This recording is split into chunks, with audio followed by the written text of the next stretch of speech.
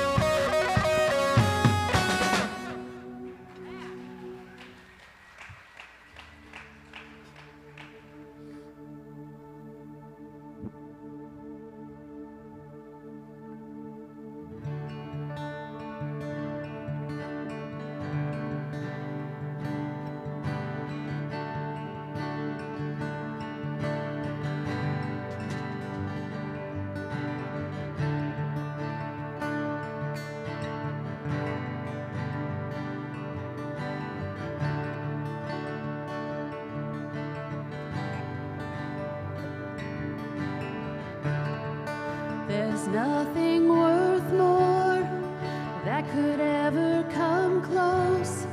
No thing can compare. You're our living hope. Your presence, Lord.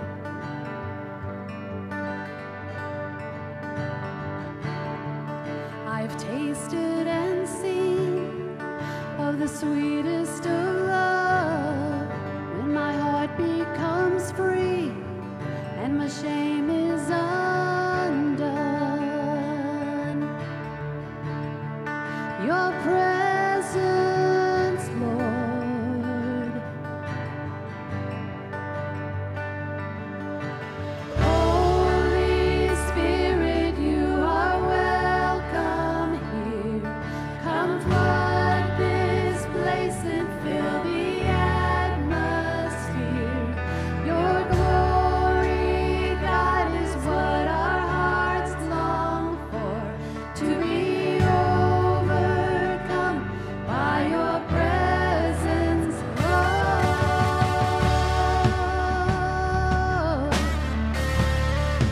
Your presence, Lord.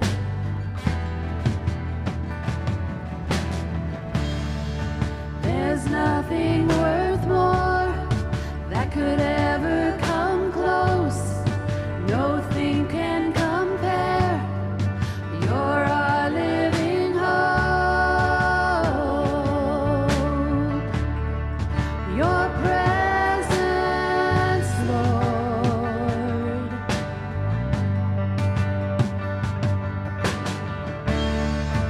I've tasted and seen of the sweetest of love, when my heart becomes free and my shame is undone. Your presence, Lord.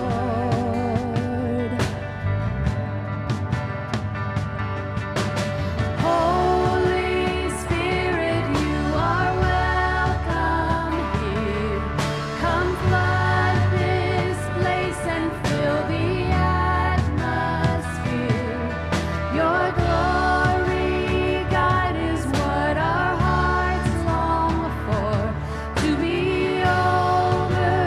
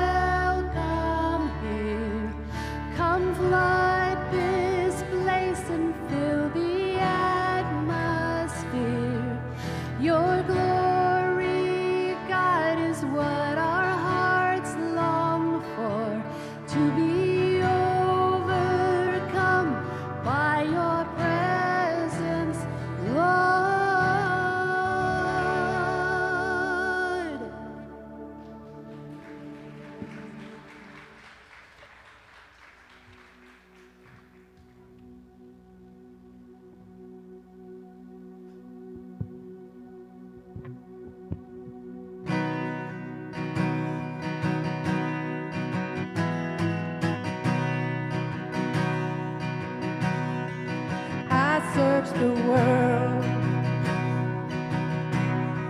but it couldn't fill me.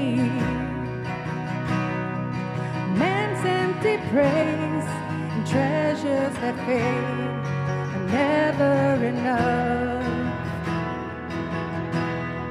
And you came along and put me back together, and every desire is now satisfied here in your love. Come on. Oh, there's nothing better than you. There's nothing better than you, Lord. There's nothing, nothing is better than you.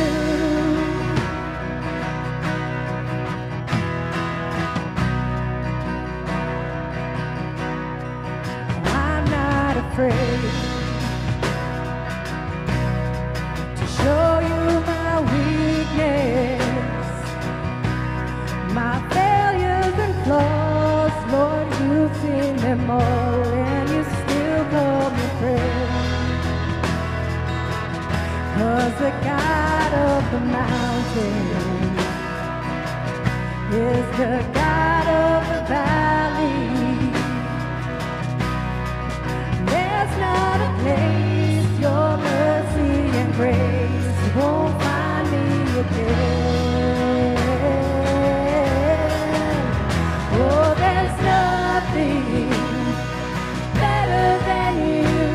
There's nothing better than you, Lord. There's nothing, nothing is better than you.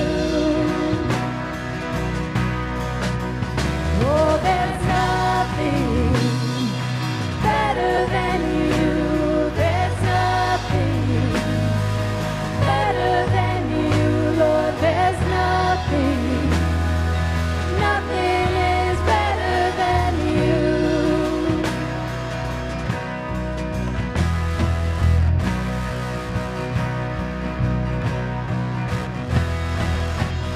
You turn mourning to dancing. You give beauty for ashes. You turn shame into glory. You're the only one who can. You turn mourning to dancing. You give beauty for ashes. You turn shame into glory. You're the only one who can. You turn graves into gardens. You turn bones into armies. You turn seas into highways. You're the only one who can. You're the only one who can. Oh, there's nothing better than you. There's nothing better than you, Lord. There's nothing, nothing is better than you.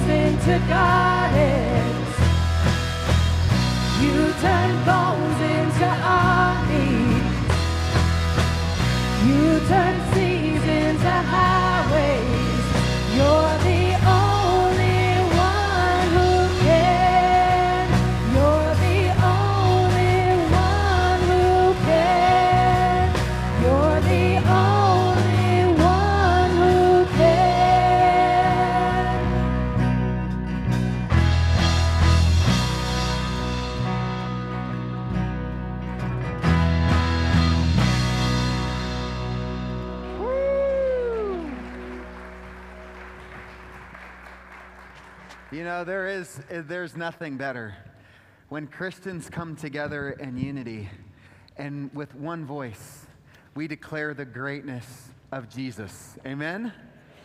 Okay, so this morning, if we've not met, my name is Chris Carroll, and I'm the lead pastor here at Firewall Bible Fellowship. We are glad you are here today. If you are visiting with us, we have opportunity this morning to have communion. And it is this one time during the week where we as believers get to come together and we gather around a table. And in fact, we have 3 tables set up on each side of the auditorium this morning. And we're going to, in a moment, we're going to get up from our seats and we're going to go to the table. And the table it's a reflection of something very, very ancient, where we're tapping into ancient roots, but it's bringing about present-day fruit in our lives. It is a table of remembrance, where we remember as believers Christ's sacrifice for our sins, that he suffered and died on the cross, and that he was buried. His body was broken. And just this morning, I was in my own personal devotions reading through the resurrection accounts through the Gospels, and I was reminded of just the beauty and the simplicity of the resurrection morning. Mary Magdalene makes her way to the tomb with Simone and Mary, mother of Jesus, and they have burial spices, and they're ready to anoint the body of Jesus, but oddly enough, the stone is rolled away. That's odd. And they're looking in, and one of the angels declares to them, "Why are you looking for the living among the dead?" And then they saw him, the resurrected Jesus. And so this morning, we are not only proclaiming his death and his suffering and his burial, but also his resurrection from the dead, that we together have a shared hope in the resurrection of Jesus. That we ourselves who were once dead are now alive through Christ. Because he has risen, we have spiritually risen, and when we breathe our last in this life, we will physically rise to be with him in glory forever. Amen? Significant tables that we're going to be gathering around this morning. So when you get to the table, you'll see there are 2 cups, and one below is the bread and above is the juice. And we're going to pray together, and then I'm going to encourage you to make your way to the tables to have communion as a family. And if you are preferring to stay seated, we will have guest services, so you just raise your hand and we'll make sure the elements are brought to you where you are sitting. So Lord, thank you. There is nothing greater than you, Jesus. In our salvation together, that Lord Jesus, we worship you and we remember what you've done for us. That on the night when you were betrayed, you took bread and you broke it and you gave it to your disciples, and you took a cup and you gave it to your disciples, and you told them, and you tell us that the bread is symbolic of your broken body, the cup is symbolic of your shed blood, Lord. This is a picture tangible. We touch, we taste, we remember the gospel. That our hope is in you, Jesus, your suffering on the cross, your burial and your resurrection. And Lord, we proclaim it. Lord, we are not ashamed of your gospel. We know it is the power of salvation. That salvation you worked at the moment we believe, the salvation you continue to work in us, and the salvation we will ultimately experience in eternity. And Lord, we approach you today with our feet firmly here in this life. And Lord, we approach you with all of the things of this life. We ask this morning fresh cleansing of your gracious, gracious forgiveness. We seek you, Lord, for the forgiveness of our sins fresh and anew, that if we confess them to you, you're faithful and just to forgive us. And in that forgiveness, we give to you what we give to no one else. We give you our worship and our awe and our adoration, and then you give to us what no one else can. You give us our worth and our value and our significance and our purpose, a fresh filling of your Spirit. And so, Lord, freshly cleansed, we approach the tables together. We pray all this in your name, Jesus. Amen. You're invited to the tables. Enjoy.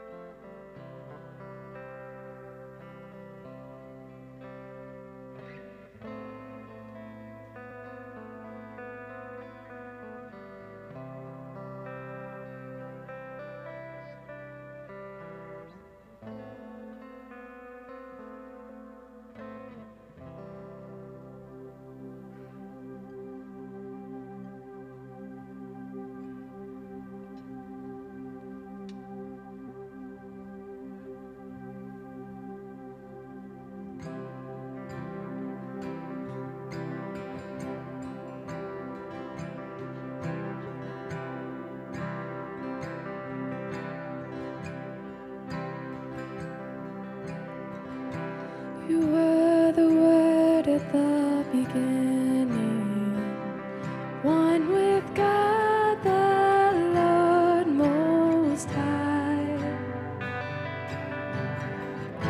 Your hidden glory in creation, now revealed in you are Christ. What a beautiful name it is. What a beautiful name it is. The name of Jesus Christ, my King. What a beautiful name it is. Nothing compares to this. What a beautiful name it is. The name of Jesus.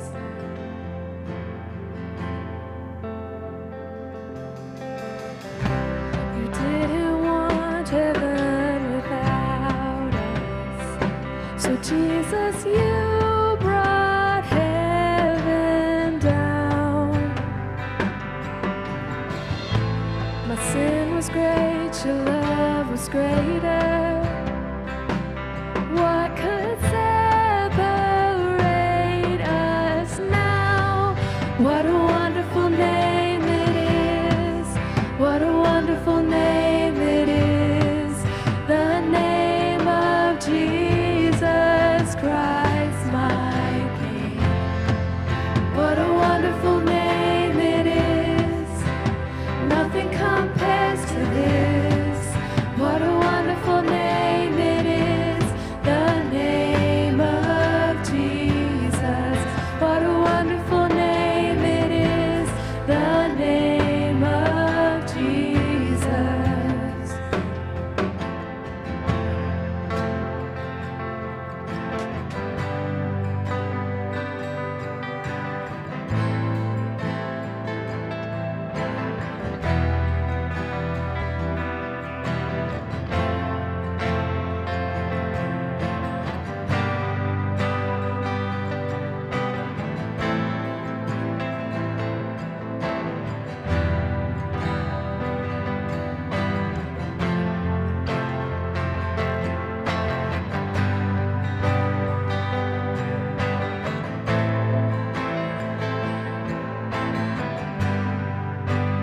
Death could not hold you.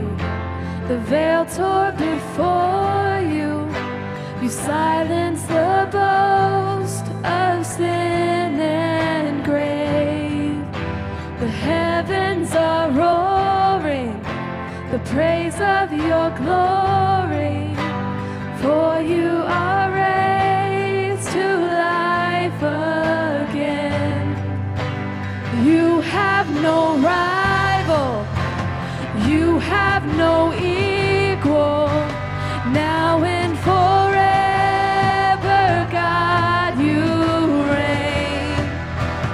Yours is the kingdom, yours is the glory, yours is the name above all names. What a powerful name it is. What a powerful name it is. The name of Jesus Christ, my King. What a powerful name it is. Nothing can stand against. What a powerful name it is. The name of Jesus. You have no rival. You have no equal. Now and forever, God, you reign. Yours is the kingdom. Yours is the glory. Yours is the name above all names. What a powerful name it is. What a powerful name it is. The name of Jesus Christ, my King. What a powerful name it is. Nothing can stand against. What a powerful name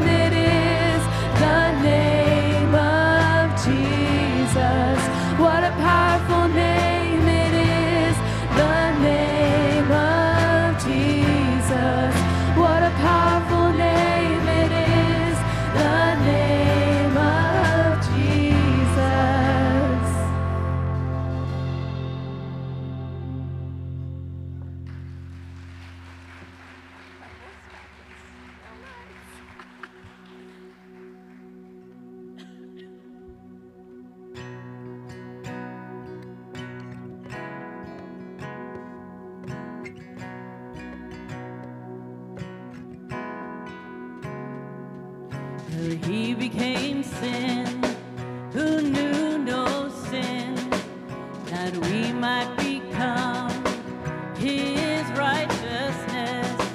He humbled himself and carried the cross. Love so amazing, love so amazing. Jesus Messiah,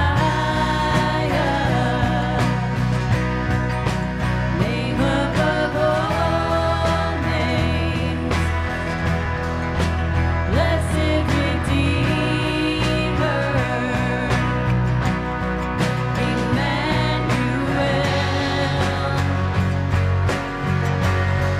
the rescue for sinners, the ransom from heaven, Jesus Messiah, Lord of all. His body the bread, His blood the wine, broken and poured out, all for love. The whole earth trembled and the veil was torn. Love so amazing, love so amazing, yeah. Jesus Messiah, name above all names, blessed Redeemer, Emmanuel,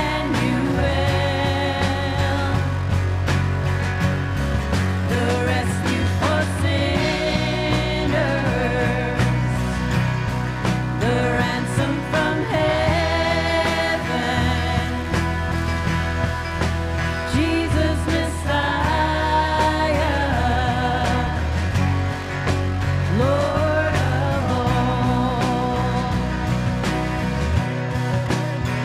All our hope is in you. All our hope is in you. All the glory to you, God, the light of the world. Jesus Messiah, name above all names, blessed Redeemer, Emmanuel, the rescue for sinners, the ransom from heaven, Jesus Messiah, Lord of all. Jesus Messiah, you're the Lord of all. You're the Lord of all. You're the Lord of all.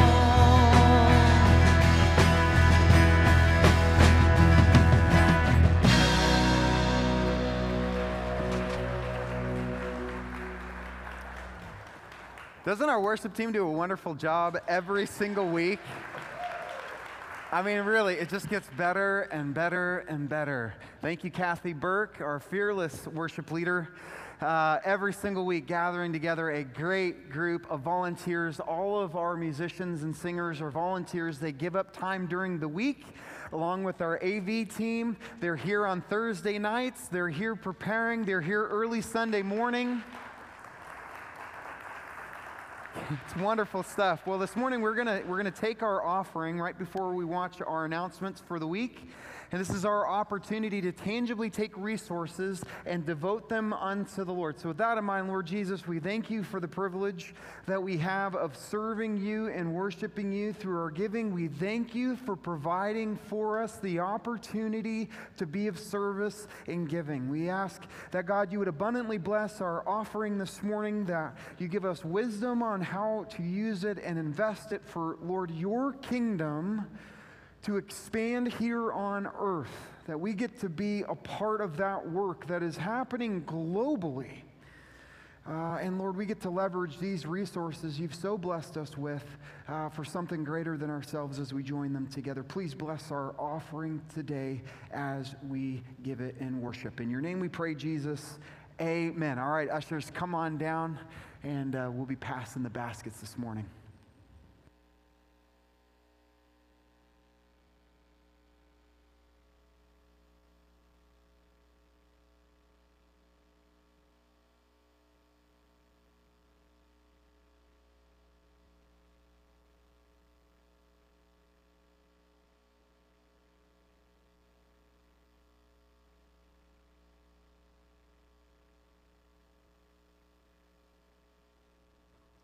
This Saturday is our You Are Loved family event with bounce houses, lawn games, live music, and more. And it's not too late to sign up to help. July 30th will be a volunteer information and appreciation dinner, and all donations are due at that time. So sign up soon on the event page of the website and help us show the community that they are loved. Saturday morning, July 3rd at 9 a.m., start the day off right with a family-friendly obstacle course brought to you by Camp Gladiator trainer Joe Rodriguez. Registration begins at 8:30, or you can register online in the event page. As always, for more information on these or any of our other events, go online to firewheelfellowship.com/events, or you can always check us out on social media.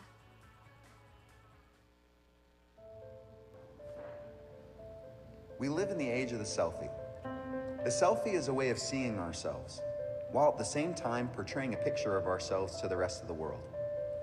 When we look into the scriptures, we get a clearer picture of who we truly are through our relationship with Jesus. Who we are is no longer who we used to be. In Colossians 3:10, we are told to put on the new self. In this series, we're going to see how. We're going to look at the difference that grace makes, what it means to have a new mind, and what it means to truly live a new life. It's time for us to take a new selfie, a new way of seeing ourselves, and a new way in how we portray ourselves to the rest of the world. Yep, that is our series, and we are in the final message this morning. But before we get to that message, I just want to brag on you as a church and some of the things that we have undertaken over the last few months. This is incredible. So I guess this would be back in April, and we took a vision walk. How many of y'all remember the vision walk? Remember where we walked around and we saw things? And one of the things that we saw was we saw our community, like our literal neighbors, and I believe it's semi-biblical for us to love our neighbors. Do you all agree? Is that biblical? Yes, it is. And I do believe that it is our responsibility as ambassadors of Christ, it is our responsibility and our extremely high privilege of taking the love of Jesus to our community. Do you all agree with that? Yes. So our thinking was, well, how can we tangibly do that? Well, the first thing that we decided that we were going to do is we were going to send out a postcard to 1,250 homes that just simply said, "You are loved." Do y'all remember this postcard? And so this went out. You all invested in your tangible resources, and this went out to 1,250 homes, and it was inviting people to Movies on the Lawn and to our July 3rd event. We were able to connect with people literally in our neighborhood and then through this. Then we sent out this. This went out to 4,900 homes. In fact, can I see a map real quick? So this is phase 1 and phase 2 of our literal neighborhood. Right now, it's just a map. Oh, there it is. Okay, so you'll see in blue, that is 1,250 homes, and you have the greater perimeter here. This is from Merritt all the way up to George Bush, down to 66, over to Castle Drive, or Dexham and up to Castle, and this is kind of our target area. we, I believe, should be strategic in our undertaking of ministry. The Holy Spirit will come upon you. You will be my witnesses in Jerusalem, Judea, Samaria, to the outermost parts of the world. That's strategy. Okay? Acts 1:8 is a strategy. And so we're undertaking gospel strategy to literally reach our neighborhood. And so this is a group of 4,900 homes. They received this postcard, that would be last week. And on top of that, we have a Facebook ad that's going out, and that has been seen by a couple thousand people, and we're going to go ahead and send that out again, inviting people to the July 3rd event. And the purpose of the July 3rd event is so that we can tangibly show our community that they are loved and that we can earn the right to share the gospel with them. And the gospel will be proclaimed at this event. I strongly encourage you to invite and bring your friends. So, yesterday, a group of 37 some odd or more people, can I see this picture of this wonderful team? I'm going to call y'all the outreach team. Isn't it wonderful to be a part of a team? Yeah. So check this out. This is crazy. Crazy to see how things like unfold and how God brings things about. So you know, God will give you at times these visions of things, and you go, I wonder how that's all going to work out, and I can't figure it all out. But as God unfolds it, it just works out. This is crazy. So Armando Banda, one of our leaders here at the church, he was the one who organized the outreach. So last Sunday, we as a church in classes, we packed 750. Was that 750? Armando, how many was that? 800 bags.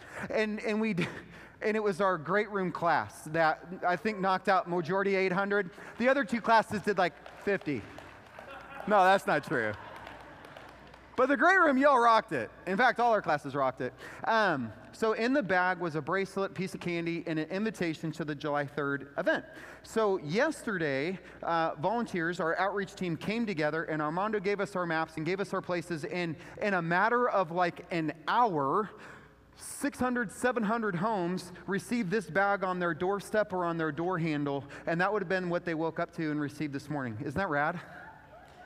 Or yesterday morning. And we're all a part of that. And then we have this like amazing team that is putting together this amazing July 3rd event, and we're all coming together as a church. This is exciting stuff. Did y'all agree? So I just want to say thank you to volunteers and you who have been praying and supporting and investing. It's amazing. And we are making connections with our community and with our literal neighbors. And I cannot wait for this coming Saturday. Come out in the morning. We're going to do a workout with Joe Rodriguez. That's Joe back there with Camp Gladiator. We're going to get our pump on. And then we're just going to party the afternoon away, live music and all that good stuff. And before you leave today, we have about 100 and change bags left. They're at the front doors. And so here's my encouragement. As you leave today, why don't you take some bags and drop them off on your neighbor's doorsteps so that people who live around you can receive a bag that tells them that they are loved. That sound good? So as you leave today, make sure you grab some of these bags. All right, let's open our Bibles. Everybody say word. We're going to be in Colossians chapter 3, and we're going to read the passage because I want us to read the passage as it sits in the text, and then we're going to break it down because today we're talking about and discussing what does it mean for us to live the new life. Now, for me, I can remember the old life. Okay? And I can remember the old life. And we talked a little bit about that. My own personal story last week, that I have the old life, and I have the old life, and now I'm living the new life. And what that looks like. And what that looks like to live out that new life in an authentic, growing spiritual life with Christ. So Colossians chapter 3, we're going to start in verse 9.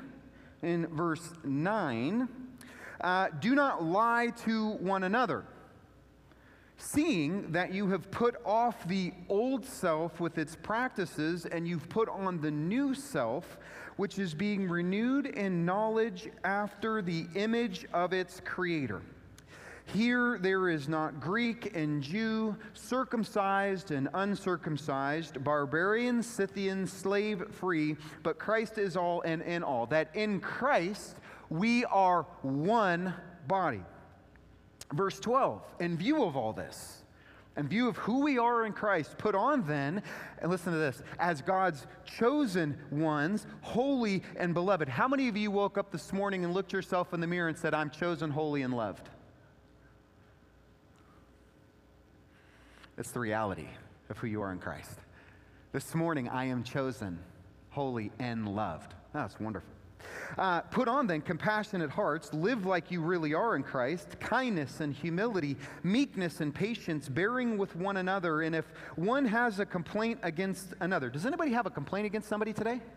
Nah, I don't have any complaints in this house. Forgiving each other as the Lord has forgiven you, so you also must forgive. Boy, that's pretty strong, isn't it? And above all these, put on love, which binds everything together in perfect harmony. That love is the glue that holds the church together. And let the peace of Christ rule in your hearts, to which indeed you were called in one body. And be what? Thankful. Let the word of Christ dwell in you richly. That is, the word is being taught this morning. Let it make home in your heart, teaching and admonishing one another in all wisdom, singing psalms and hymns and spiritual songs. Didn't we just do that? With thankfulness in your hearts to God. We're actually living the scriptures this morning. And whatever you do in word or deed, do everything in the name of the Lord Jesus, giving thanks to God the Father through him. Wow, that's a lot, isn't it? And we'll see this morning as we go through this passage, as we break down this passage, what is a mouthful and what is a lot to take in is it's really a progressive, growing spiritual life. And you're not going to master it all in one message. Okay, so we're not going to walk out of here and like immediately be able to perfectly implement everything we're going to read this morning, but it's the target. This is what we're striving for. Through a growing and intimate relationship with Christ and through a growing spiritual life, more and more, these characteristics should be evident in our life. And really, what we've seen over the course of this study together and taking a new selfie is who we were is no longer who we are. There was a person who we were, and Paul's going to call that the old self, and that is something that is to be in the past, but we're now to live the new self, the new life. And in this reality that we were once dead in sin, now we're alive in Christ. We were once eternally destined to death. We are now eternally saved. And we were once under the authority of the evil one. We are now sat with Christ in the heavenlies. That's significant stuff. That who we are is no longer who we were. And so we have to ask ourselves, what does it look like when we live out the new life as opposed to the old life? Now, this past week, I had the privilege of spending time with my boys. We went to scout camp.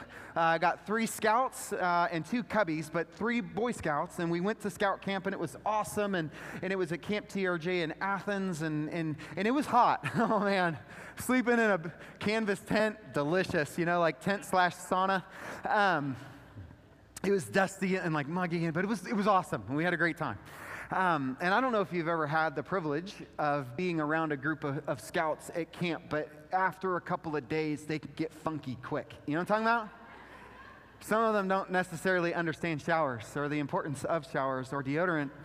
And in fact, at one point, I was in a communications class with one of my sons. He was delivering a speech, and I was sitting in there. It was a closed room, and this kid next to me, he smelled so bad.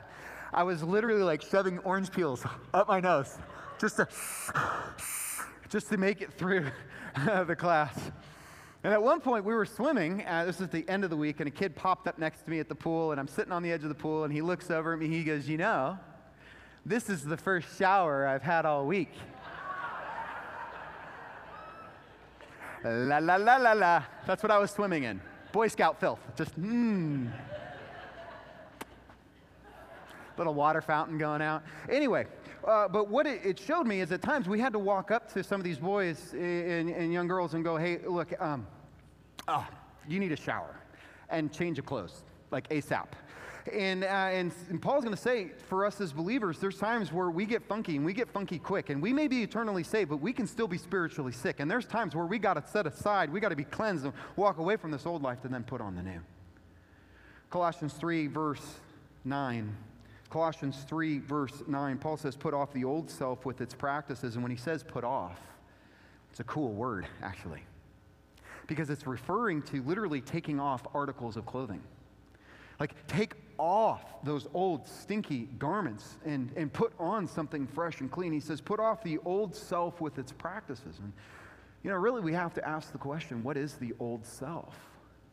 What is that old self that Paul is referring to if we're to take it off with its practices? Well, what he's doing here is he's reminding the church at Colossae and us today as believers that what we used to live, like the life we used to live, our pre-Christ life or our pre-devoted life.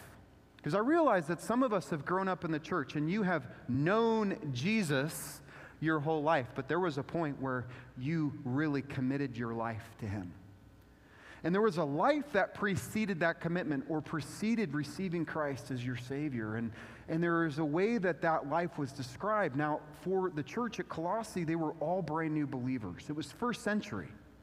So they had received the gospel. They were Gentile believers, and they were coming out of all sorts of lifestyles. They were coming out of all sorts of life. They were pagan worshipers and idolaters. Some of them were cult prostitutes and drunks and swindlers and political figures. And some were philosophically moral and ethical, and others were religious zealots. And they were all coming together to live a new life. But to greater or lesser degrees, they all lived a life described in Ephesians 2. We need to remind ourselves of this. This is what we were, right? And you were dead in what? Trespasses and sins. It's not just that we did sinful things, but we were spiritually flatlined. That is the message of the scriptures, right? In which you once walked. So we were shot through with trespasses and sins, and then it was evidenced by the fact that they were evidenced in our life, and we walked them out. We are following the course of this world, following the prince of the power of the air. The Spirit is now at work in the sons of disobedience, among whom we all once lived in the passions of our flesh. What is Paul fleshing out here? He's fleshing out the old life. He's like, this is the pre-Christ life. And as we went through this last week, we saw some of those things, those old things that Paul will list out. What is the fleshly stuff? Like, what is the old life? Well, he lists out things like sexual sin and lust. That always seems to top the list. And I'm sure that has no application in our present-day culture or our present-day church culture, right? Right? Why is it always listed first? Why do you all think that? Why sexual sin? Why is that always listed first? Because that's one of the greatest spiritual sicknesses, or symptoms, really. Greed and envy, which is idolatry, gossip and slander. Well, we don't have any of that. Out of control anger, slamming the steering wheel fits of anger, filthy language, lying and deception, unforgiveness and resentment, rudeness and unkindness. I always love this one, disobedience to parents. Any students in here? Any youth, children? Drunkenness, or any form of addiction. I always love it when someone's like, oh, I'm not addicted to anything. I'm going to go play Bejeweled for 4 hours. I check my phone 3,000 times a day. These are only descriptions, really, or symptoms of a greater spiritual disease that we're all infected with. And what's crazy, the whole self-help movement, is we try to address symptoms, but we never get down to a spiritual solution to deal with the actual problem at the core of the being. And as I read through this list and as we think through it, I think we can all get kind of fidgety in our seats because we recognize that we're still on the list. And we're kind of conditioned in the church to constantly be reminded that we're still on the list. Like, I know who I'm supposed to be. I know who I shouldn't be. And wouldn't it be great if I weren't? But dang it. What am I supposed to do? I can't get off the list. I'm constantly on the list. And this must be how God sees me, constantly failing. I find it interesting that a group of people that should be the most free and should have the greatest picture of who they are in Christ and their true identity are some of the most shame-filled people and guilt-ridden people in the church. We have the cross and true forgiveness. And in fact, Colossians 3:10, listen to this, as being your identity. Put on the new self, which is renewed in knowledge after the image of its creator, that there is a spiritual renewal that is available to us, that our identity is changed. There's something radical and significant that has taken place in our life, that there is a spiritual renewal where we can live the new life and not constantly see ourselves as the old life and not constantly live the old life. I think one of the troubling parts of the spiritual life is that at times there is not a discernible difference between the old life and the new. And what was once our old life is still our new life. And what do we do with that? That was the troubling experience in my own spiritual life when I came to realize that my old life, many of the same attributes, the same characteristics, the same hurts, habits, and hang-ups that I had coming into Christ were some of the same issues that I had as a Christian. Like, it didn't all go away. Like, there is this often the sales pitch that when you become a Christian, everything's good now. Everything's in the past. And so we go into this weird, bizarro cycle of like almost denial and justification where we're like ignoring the glaring issues in our spiritual life that need to be addressed. Like, God's like, I want to give you freedom. And this taking off of the old self and putting on the new. And for me personally, as I shared last week, I had to learn how to take off the old, dirty spiritual clothes of my alcoholic, active drinking. It was my old clothes. I needed to live from a new spirit, that from the Spirit of God, that a fresh filling of the Spirit, that walking in the Spirit you will not gratify the desires of the flesh, that when we're full of the Spirit we will be full of love, joy, peace, goodness, kindness, faithfulness, gentleness, self-control. That like the spiritual source. But the problem is I didn't know how to live out that spiritual source or live out a spiritual solution. And so a couple of things had to happen. One, I first had to have an understanding or discover what alcoholism is. You see, I had a lot of misinformation and I had a lot of ideas of what it was, but I had to actually drill down and figure out what I was dealing with. And for some of us, we got issues, habitual things that keep going on, the sin cycle, it's like wash, rinse, repeat, wash, rinse, repeat, wash, rinse, repeat. And you're like, I don't understand. And I'm like, it's time to understand what you're dealing with. It's time to drill down and get to bedrock and try to figure out like what this thing is. And then the second thing I needed to do was learn how to apply and live out a real spiritual solution. This is going to sound strange, and I don't know if you can relate to this, but my experience, for the most part, my early spiritual life, when I boiled it down, was primarily intellectual. Here's what I mean by that. Coming into the church, I immediately grew in knowledge of Scripture and doctrine and theology. I had a great teacher. My pastor was a wonderful teacher, and he taught me the Scriptures as they sat in the text. I studied ancient languages and apologetics, the defense of the gospel. I studied Bible study methods, biblical archaeology, biblical philosophy. I studied church history, contemporary church trends and movements and culture. I studied teaching and preaching methods. I received extensive pastoral training. I graduated from Dallas Theological Seminary with a master's of theology. Did y'all know that? I'm a master of theology. Oh, you're not masters? You just lay people. I'm a master. I got a piece of paper on my wall that says that. But here's what's crazy. I may have graduated a master of theology, but I had a pre-kindergarten spiritual life. May have been a master of theology, but I had a pre-K experience in true spiritual life. And in fact, as I reevaluate, here's what I confused: knowing about God to truly knowing Him. And having a real living relationship with God through Christ. I was a spiritual parrot.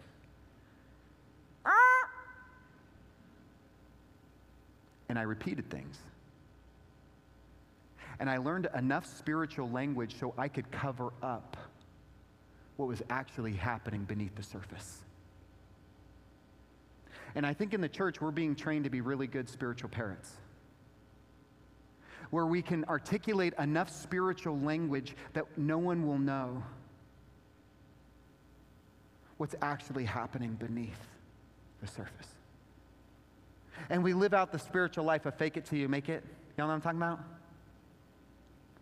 The great game of pretend, which is really fun when you're little kids, you know? When we're pretending to be something. But in the church, it's spiritually death. So for me personally, I had to learn a real pathway for a real living, breathing, spiritual life. And I did that through 12 steps of recovery. And what's crazy is like I learned how to really surrender. I learned how to clean house and deal with stuff that I never wanted to deal with, swore I'd never dealt with. I bound it up and boxed it up and put chains around it, buried it in concrete, and then sunk it down into the ground. But then learning how to dig that up, deal with it. Learning how to really confess sins one to another, that there be help and healing, and learning how to really heal and be of service to others. And here's the miracle. I don't know how it works, but it just works. And living out a real spiritual life where I can be of spiritual benefit to others, where I'm not just speaking theoretically, which was a large percentage of my pastoral ministry. I was really good at pastoral theory and spiritual theory, but now able to speak from a real spiritual source. It's a significant shift, where I can now look at Colossians chapter 3 and verse 10 and recognize, when he references that renewal, he's talking about a daily spiritual renewal as Christ is the real source of my life, a living, breathing spiritual life. It's not just knowledge. Because if it's just intellectual, it's cold and it's rigid and it's academic. But we're invited into something far more intimate. A knowledge of God, but a knowledge of God on the experiential level. I once thought that God kind of tolerated me. Or that he was kind of ashamed of me or disappointed. I thought God saw me the way I saw me. And I've come to realize what I see and what God sees ain't the same thing. Check out verse 12. Paul says, put on then. What is he talking about? He's talking about taking off those old garments, and you put on the new garment, put on the new life. As God's what? Tolerated ones? Put up ones? I just put up with you guys. I don't even know. What was I thinking with Jesus on the cross? Man, why'd I do that? No, that's not at all what it says. It says God's chosen ones, holy and beloved. When I stumbled across this is why I did this series. I went, what? And I immediately underlined, chosen, holy, and loved. And I wrote in my margin, I am chosen, holy, and loved. That's who I am today. That is who you are in Christ. That's who you really are. Now, that does not mean we're walking in the fullness of that, but that is who we really are. We really are chosen. When was I chosen? From the foundations of the earth. And for me, I was the kid that never got picked. You ever remember that when you lined up they're picking teams? And all of a, you're picking, and then all of a sudden you're left with that kid, and you're like, surely, come on. And they pick him, and the other team just has to have you. And they're like, I guess we'll take Chris. I think some of us actually grew up and heard we were mistakes. We didn't plan you. You were an oops. And maybe that wasn't necessarily taught, but that was caught. And there's this rewiring of our minds that happens in Christ where we realize that we really have been chosen. And we really are holy. It's the Greek word hagios, saints, set apart, holy ones. Like in the temple, there were things that were set apart for holy worship. Like you would not take a basin or a bowl that was used for sacrifices, you wouldn't take it and pour Cheerios in it and eat it. Why? Because it was set apart. Well, in the same way, we're set apart. Like I'm holy today, I'm set apart for holy purposes. And then I love this, loved. You know, I remember being able to say to people that you were loved, but I secretly thought, but not me. How could God love a person as messy and broken as me? Chosen, holy, beloved. I love that word beloved. I just kind of underlined both in my Bible, and I just went, be loved. Some of y'all just need to be loved today because you are loved by God. Paul goes on to say, as God's beloved ones, as God's holy ones, as God's chosen ones, we are to live a certain life. And really what this is, it's going to sound kind of like exotic Christianity because it's kind of foreign, but when we look at it, all it is, Paul is describing a growing spiritual life. That's all this is. So what is great about this picture is we're able to put our lives up against the scriptures that we're going to be reading, and if we see these things progressively happening more and more in our lives, what we can see is we have a growing spiritual life. Now, if we set our lives up and against these scriptures and we look at our life and we go, well, these things aren't actually growing. In fact, they're not really present at all. Then we can look at it and go, okay, so there isn't a growing spiritual life. There's a spiritual breakdown. A growing spiritual life, Colossians 3, verses 12 through 15. Put on then as God's chosen ones, holy and beloved ones, compassionate hearts. Compassion's a beautiful word. And really, as we go through this is describing Jesus. Yeah, like, you know, what would Jesus do, all that? Like, live like Jesus? Well, here's the deal. You rub shoulders with Jesus enough, you're going to start acting like Jesus. And that word compassion, it essentially means concern for others. Like, there was a time where I was only concerned for self. And then all of a sudden, I find myself, like, concerned about other people. That's odd. What has happened? Something spiritual, right? How about kindness and humility? How about meekness and patience? I love meekness. It means being considerate and not being overly impressed with a sense of one's self-importance. That's meekness. I'm pretty important. But then in the spiritual life, it's like, whoa, no, I'm just a servant. Wow, what's happened? How about this? So he goes on to say, bearing with one another. That means enduring one another, putting up with one another, and not tearing down. And if one has a complaint against another, forgiving each other. You ever just forgiven somebody? You know, like something happens where you'd normally be like, I can't believe you did that. I would never do such a thing. And that's such a bizarre stance. Of course we would. What a weird self-righteous posture. But isn't it amazing when something happens and we look at that person and we think, you know what? It's not that big a deal. I've been forgiven. They owe me nothing. What a gift. He goes on to say, and above all these, put on love. There's nothing greater than love, which binds everything together in harmony, that when there's harmony, you can better believe there's love. And let the peace of Christ rule in your hearts, that when we're peaceful inside, we're peaceful outside.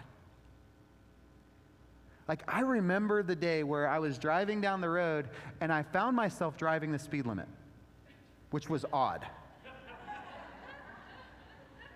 And all of a sudden, everyone else on the road weren't jerks. It was weird. And I remember talking with Madeline, like, I'd be on the phone, I'm like, oh, I can't believe this guy just cut me off. And Madeline would be like, it's weird. I never have those issues on the road. I'm like, well, apparently you're driving around a really good group of drivers. But when I'm on the road, everyone else messes. But I remember driving down the road and this guy like totally cut me off. And I just went, I can break. I was like, okay, something has happened. All that is a growing spiritual life. I didn't wake up that day going, I'm going to be more patient today. I woke up that day and I spent some time in the scriptures and I took a posture of surrender and I just said, okay, today your kingdom, your will, and I want to be of service to others today.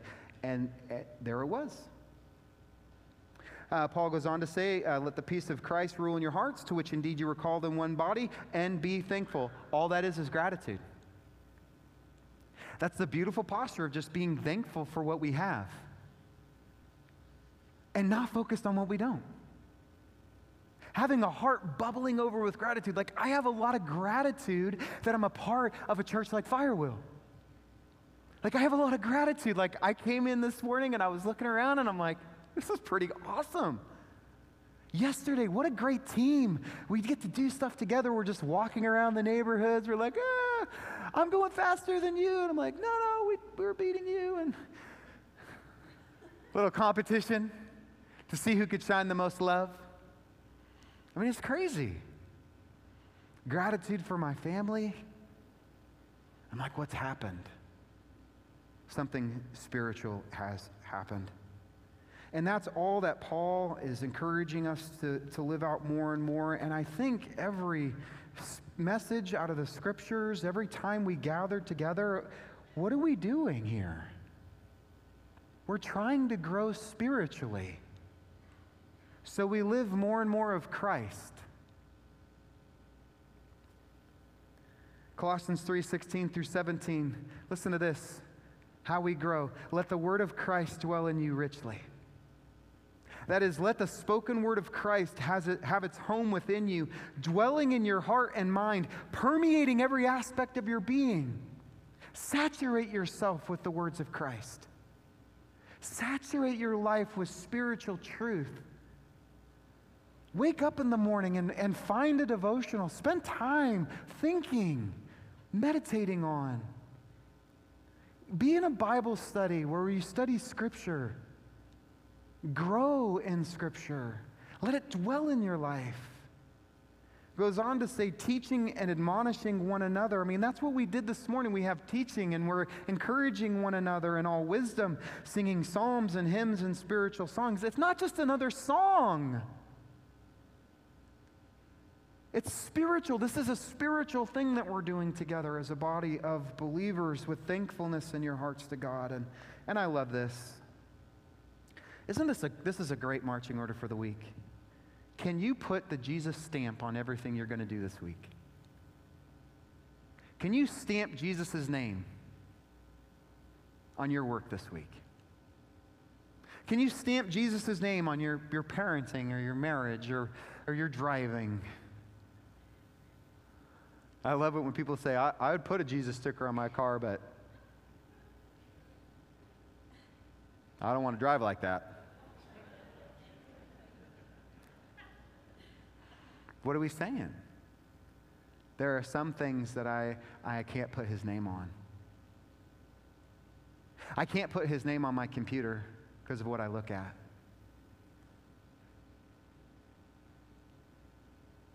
I can't put his name on my bank account or on these things in my life. I just can't. And that's the most wonderful place to be able to realize, like, whoa, there's things in my life I can't put Jesus on. That means he's revealing things. And he's showing things. And he's like, come on into the light. Get out of the shadows. That's death in there. Come into the light and have life. Listen to this. Whatever you do, in word or deed, holy moly, that's everything. Everything you say and everything you do everything in the name of the Lord Jesus. Giving thanks to God, the Father, through him. It's every day. And so, like I said at the very beginning, it's just a lot. And really what it's describing is a growing spiritual life.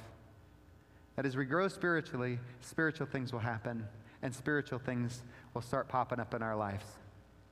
And so the invitation is obvious. Come into the spiritual life. So a few spiritual recommendations for us this morning. The old life versus the new life.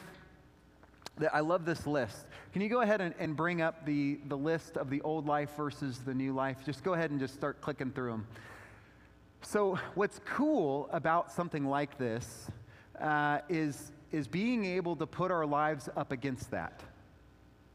And what's awesome is we can look at our life right now and we can kind of put it up against these things and we can be like, okay, so yeah, more and more of this is happening in my life. Okay, so these are things that are of the Holy Spirit. This is a picture of a growing spiritual life. These are the things that are happening. But if I start looking over here and, like, for example, I start feeling a lot of resentment. And I'm getting real upset and burned up about something. Then I can look at this and be like, oh, wait a second, that's the old stuff. And that's an opportunity to pray and say, Lord, reorient my spiritual life. Because instead of like resentment, I want to be forgiving. And this is just like a great litmus test. I want to encourage you to look at these passages not as somebody pointing the finger at you, you failure, you this, but start looking at this list and start saying, Lord, you're bringing about some cool stuff in me. This is beautiful. Like if you find yourself concerned about somebody other than yourself, that's a miracle. If you find yourself forgiving, that's a miracle. Like if you look at this and you find yourself like peaceful at a Walmart,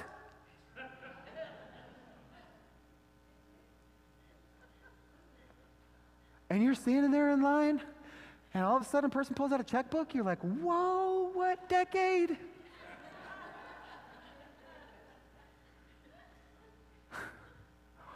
If you find yourself enduring and there's a conversation and that person again is just lamenting and you find yourself not in a hurry and you're just there listening and you're like, I'm here for you. How can I help you carry that burden? That's a miracle. Gratitude, oh, it's beautiful stuff. So I love this list. I love being able to look at the scriptures and be able to put my life up against it and say, Lord, continue to have your work in me. Because he ain't finished yet. But he won't stop until we're perfected. Amen? All right, second application or spiritual recommendation for us this morning. This is more like reorienting our minds to truth. You are chosen, you are holy, and you are loved. Now, I realize it probably says a growing spiritual life behind me. But I want you to hear these three words: chosen, holy, and loved. That's who you are in Christ. So I want to encourage you this week. I want you to write that down somewhere on your visor or on a mirror, on a postcard, whatever. And I want you to orient your mind to that every morning. I want you to wake up in the morning and I want you to go, okay, Father, I approach you today and I'm reminded that I'm chosen, holy, and loved. How can I be of service to you today? It's a pretty simple prayer, isn't it? Yeah.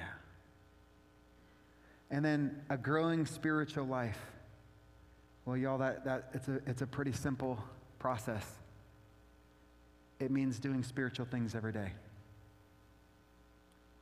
And it means doing them in such a way that you're not trying to get something, but you're just enjoying him. Spending time in some scripture and spending time in some devotional material, spending time. And if you're wanting to know more, like you're sitting here and going, I've never really had much of a spiritual life and I don't really know how to do that. Out of curiosity, how many of y'all would be interested in a series of messages on how to practically have a more intimate spiritual life? Okay, so it's not a felt need. I guess it is a felt need, isn't it? So y'all would like that? Would that be helpful? That would be my privilege. I'd love to be of service that way. Thank you for allowing me to do that. All right, well, let's pray together. Lord, we thank you for your scriptures, and we thank you this morning for a real growing spiritual life that is available to each one of us. And we're thankful and grateful today that in this life that you're not going to finish until you're done. And we're not going to be completed until we're in your presence, and then we're going to be able to spiritually grow forever. And so, Lord, today I pray that there would be a spirit of grace and not a spirit of judgment. I pray your grace and love would saturate every heart that is here this morning, that it would saturate all who are watching. I pray that it would saturate our community, that there would be a grace and a sense of love and then that invitation to come deeper into your presence. And today I believe that at least one person today is ready to say, yes, Lord, I want to grow. I want to come into your presence. I want to invite you into my life. If that's you today and you're saying, yes, I want to begin the spiritual life and I want to invite Jesus into my life. And today you just feel like the Lord's calling you. I want us to keep our eyes closed and our heads bowed. But if you are here today and you want to begin a spiritual life in Jesus, I'm just going to ask that you raise your hand so we can pray together. If anybody, one person, amen, I see that. I see that. Okay, to you, raise your hand. Look at me. Everyone else, keep your heads down for a minute. The Lord Jesus died on the cross for your sins. He was buried and he is risen.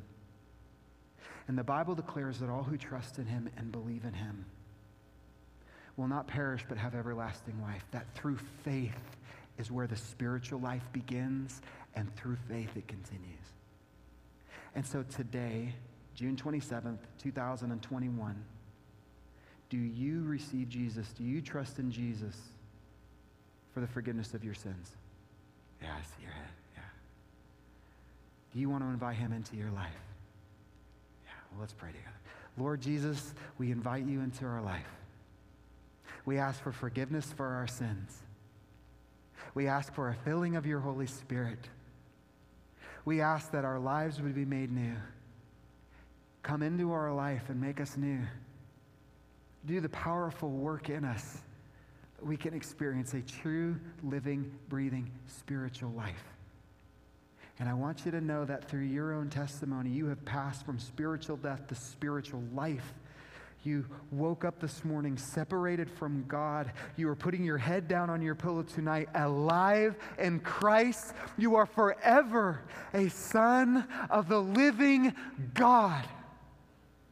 And nothing can separate you from his love. Welcome to the family. We love you, Jesus. In your name we pray. Amen.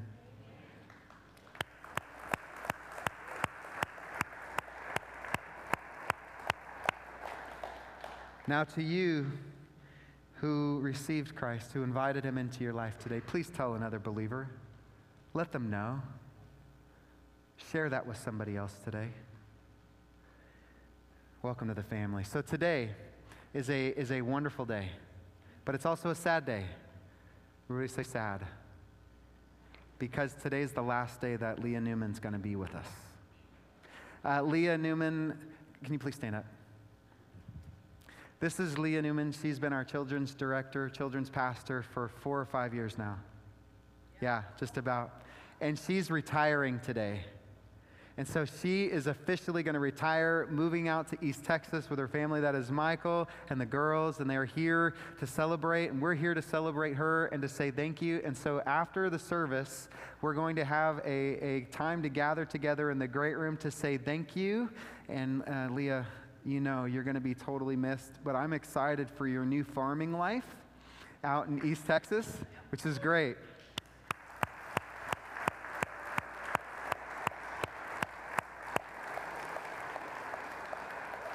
And that's really awesome to be retired, right? 25 years of children's ministry. It's amazing. Thank you for your service. You are loved. Let's stand together. Now go into the world in peace. Have courage. Hold on to what is good. Honor all men.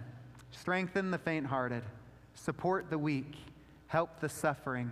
And share the gospel. Love and serve the Lord in the power of the Holy Spirit, and may the grace of our Lord Jesus Christ be with you all. Till we meet again, same time, same place next week. And do not forget, family, you are loved. Now let's go celebrate Leah and the family and her new retirement.